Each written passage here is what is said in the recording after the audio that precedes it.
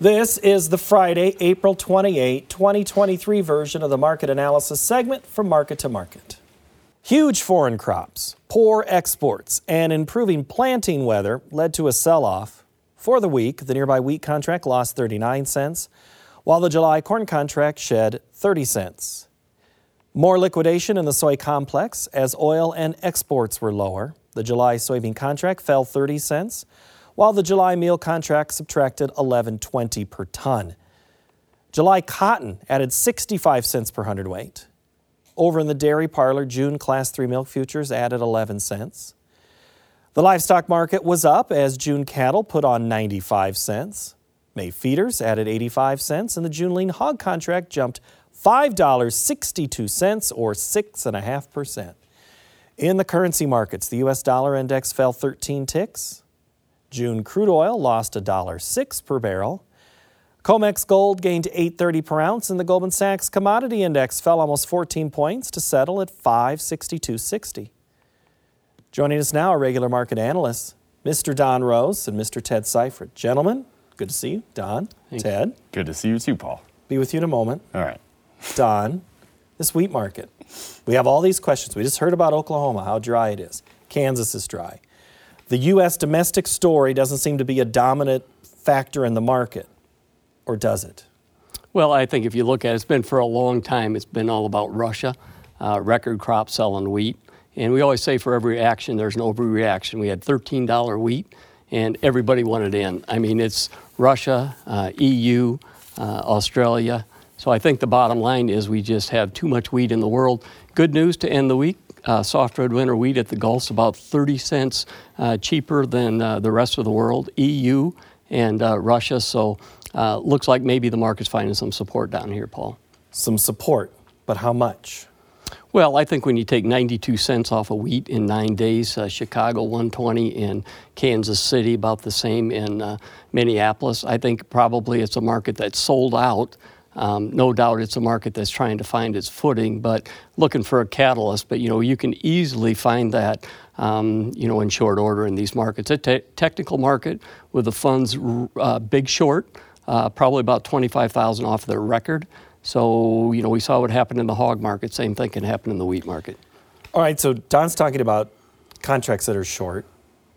Supplies might be short domestically. What do you see as a big factor right now in wheat? Well, so first of all, supply being short domestically, the USDA raised their carryover the last WASDE report. So that's sort of a dark cloud over wheat, as well as the rest of the world has a lot of wheat, and the dollar's fairly strong. Like you said, wheat is cheap at the Gulf right now, but if that dollar strengthens, that can really, that can put a wrench into that too. Yes, wheat is the hogs of the grains. If there is something to spark the funds to cover their shorts, there can be some upside potential, but I think it'd be fairly short-lived. When we got up to $13, that was based on a short covering rally because of an event that happened that wasn't foreseen, and anybody who was short in the market had to get out. It wasn't because prices needed to go to $13, at least not in my opinion. It was because it was a short squeeze. That sort of same thing could happen, but it'd be a spike and then probably back down to, reality. I would say reality is that wheat should be trading a little bit higher than it is right now. But I don't think, $10 or $11 wheat, I just don't see the justification for that. Do you like this range right now? Well, I think it's a market that, when you're down at these levels, at these price levels, you're the cheapest in the world.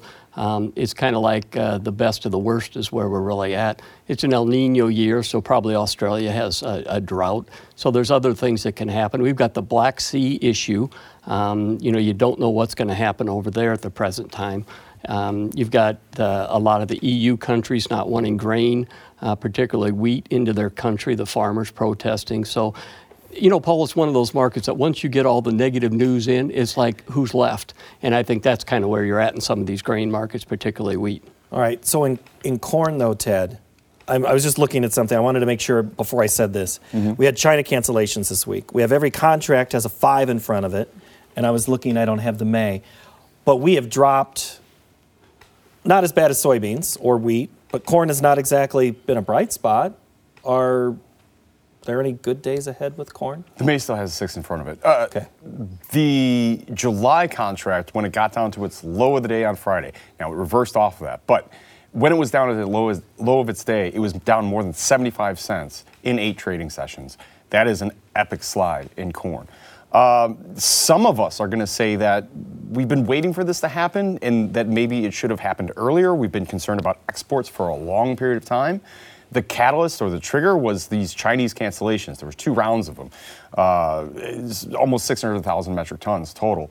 So that takes away some of that buying spree that they had. But now the question is, how much more does China cancel? Because on the books that we have sold to China yet not shipped yet, still about 3.8 million metric tons. And there's another 2 million metric tons sold but not shipped yet to unknown destinations. That's not all of China, but China does probably represent at least a third of that. So there's still more bushels at risk. And we're already in a situation where we are not on pace to hit the USDA's target. 400,000 metric tons of weekly export sales is not going to do that. So yeah, we need to find these sales, but unfortunately, we might be in a position where we find cancellations rather than sales. And now you have a growing balance sheet. Everybody wants to be bullish corn, but if you look at the USDA's WASDE reports, it's been, 5 reports since we've seen that carryover go down? It's been going higher. That's not a situation where you expect to see a big rally in a market unless you have a major weather issue, which at this present moment we don't have. Don, I've heard you tell me several times the Chinese taught us how to trade. Are they just doing one of their... Are the Chinese being the Chinese right now? They're going to have another cancellation, see this market go a little lower, and come back in. Are they the white knight that will save us? Well, it's an all-in, all-out. Remember, they bought corn like 10 out of 11 days. They rallied us. Then the president of Brazil goes over to China. Sure enough, after that weekend, they canceled 2 times. But when you back up and look at I think you look at that. But I think you look at our domestic situation. Our exports are a factor, but they're a smaller factor. I mean, our domestic demand is much bigger from the feed standpoint and ethanol. And I think it's about a domestic market. The May July corn spread sitting here close to 50 cents inverted. What's that really tell you is that we've got a rationing supply that has to occur down in the Southwest. You know, you talk to the feedlots in Kansas and western Nebraska, they'll tell you don't think there's too much corn. And really what the corn market did, if you step away from it, last year, July 22nd, we went down to $5.74 and a quarter. Interesting, went to $5.72 Friday, 75-cent break. But then in 6 days, we rallied to $6.44 and a half. So these are markets that are going to be very volatile, spike low on Friday, good close, and we'll see if we can build on that. A lot of technical selling, Paul. What do you see then in the next, I'll give you a 3-week window? Do we have more? I mean, you say a spike lower. That to me says a little higher coming.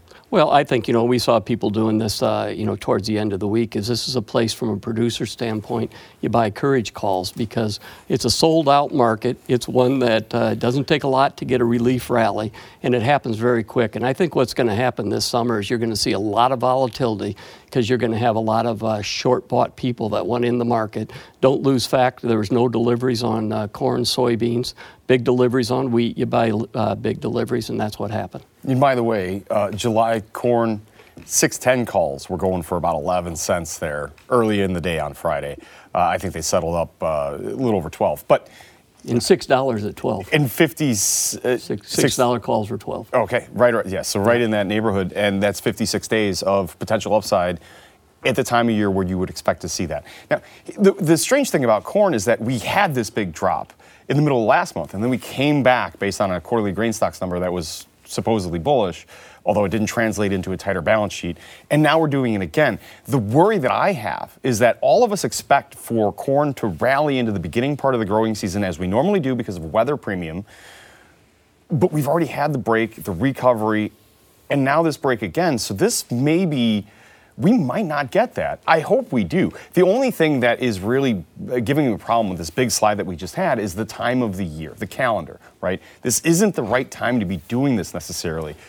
But we're also at these higher prices. Normally when we rally into a weather premium, we're doing it from, $4, $3.80.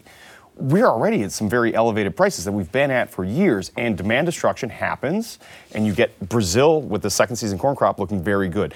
With the Chinese cancellations, you have to wonder what they're doing, because if this grain corridor deal is going to fall apart, if Russia pulls out of that, that means that a lot of corn going from the Ukraine to China disappears.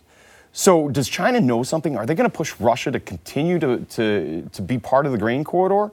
Or is China saying that they have enough booked between now and that second season corn crop, which is looking very good, and a lot of the Brazilians are raising their estimates on that second season corn crop, even though it was planted late and into a risk area of hot and dry. That hot and dry hasn't occurred.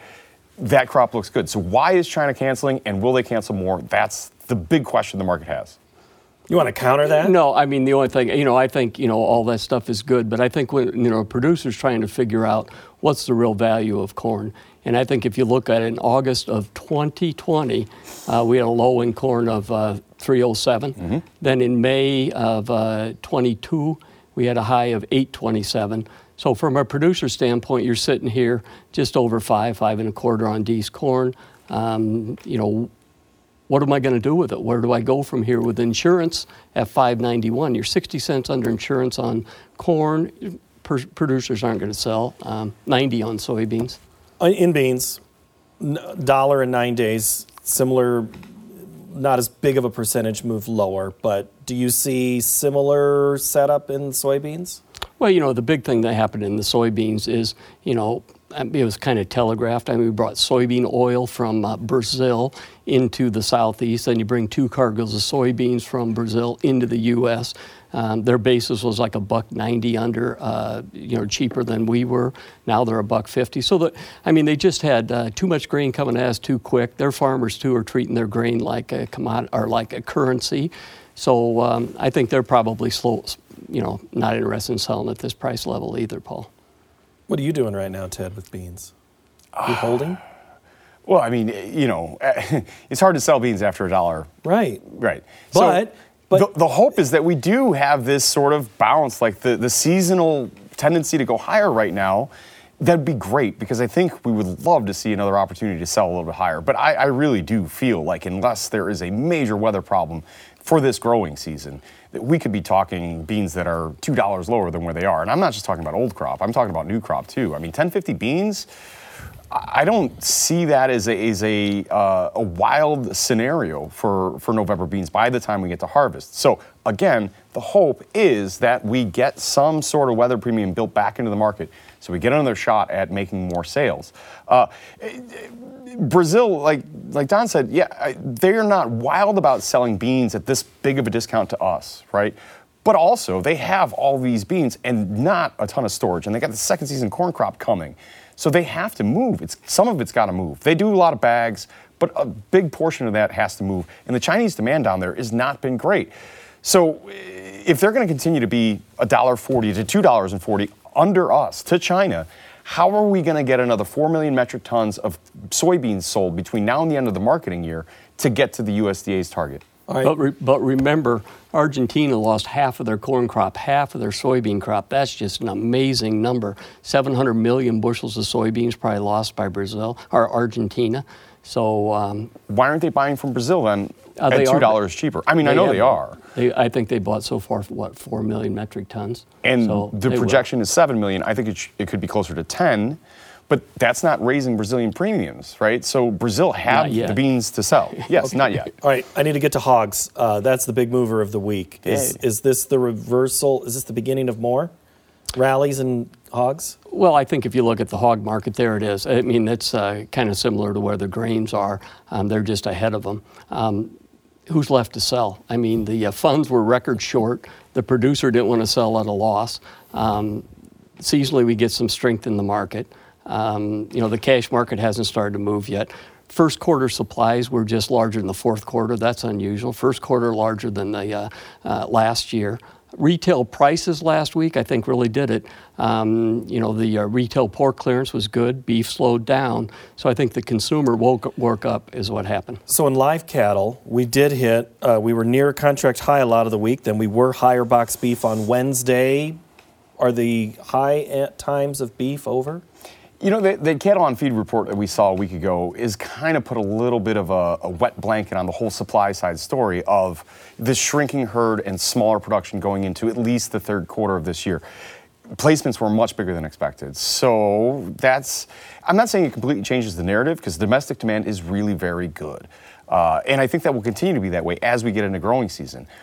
But the top end of the rally, the expectations that we were having, that maybe a whole nother leg higher happening in the cattle, I'm starting to kind of walk back on that a little bit. I don't see any reason for cattle to go down anytime soon. Packers margins are good. Cash is still strong. But I don't know if we have this much, much bigger extended rally. I need to go to something you said on feeders earlier, talking about, covering some feed needs. Is the feeder excited this week after this drop in grains? Well, I mean, the grain market, there's no doubt that the feeder market, you should be covering your feed needs because you don't know what can happen. But when you look at the cash cattle market, we topped out at 185.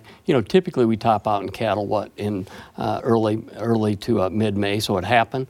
The futures have a big discount already dialed in. So, I think the feeling is that the cattle market's going to drop down into 166 cash, still a nice level, then come back in the fourth quarter. Historically, you make new highs, so let's see if we do that. That'd be an interesting one. Supplies are going to stay tight.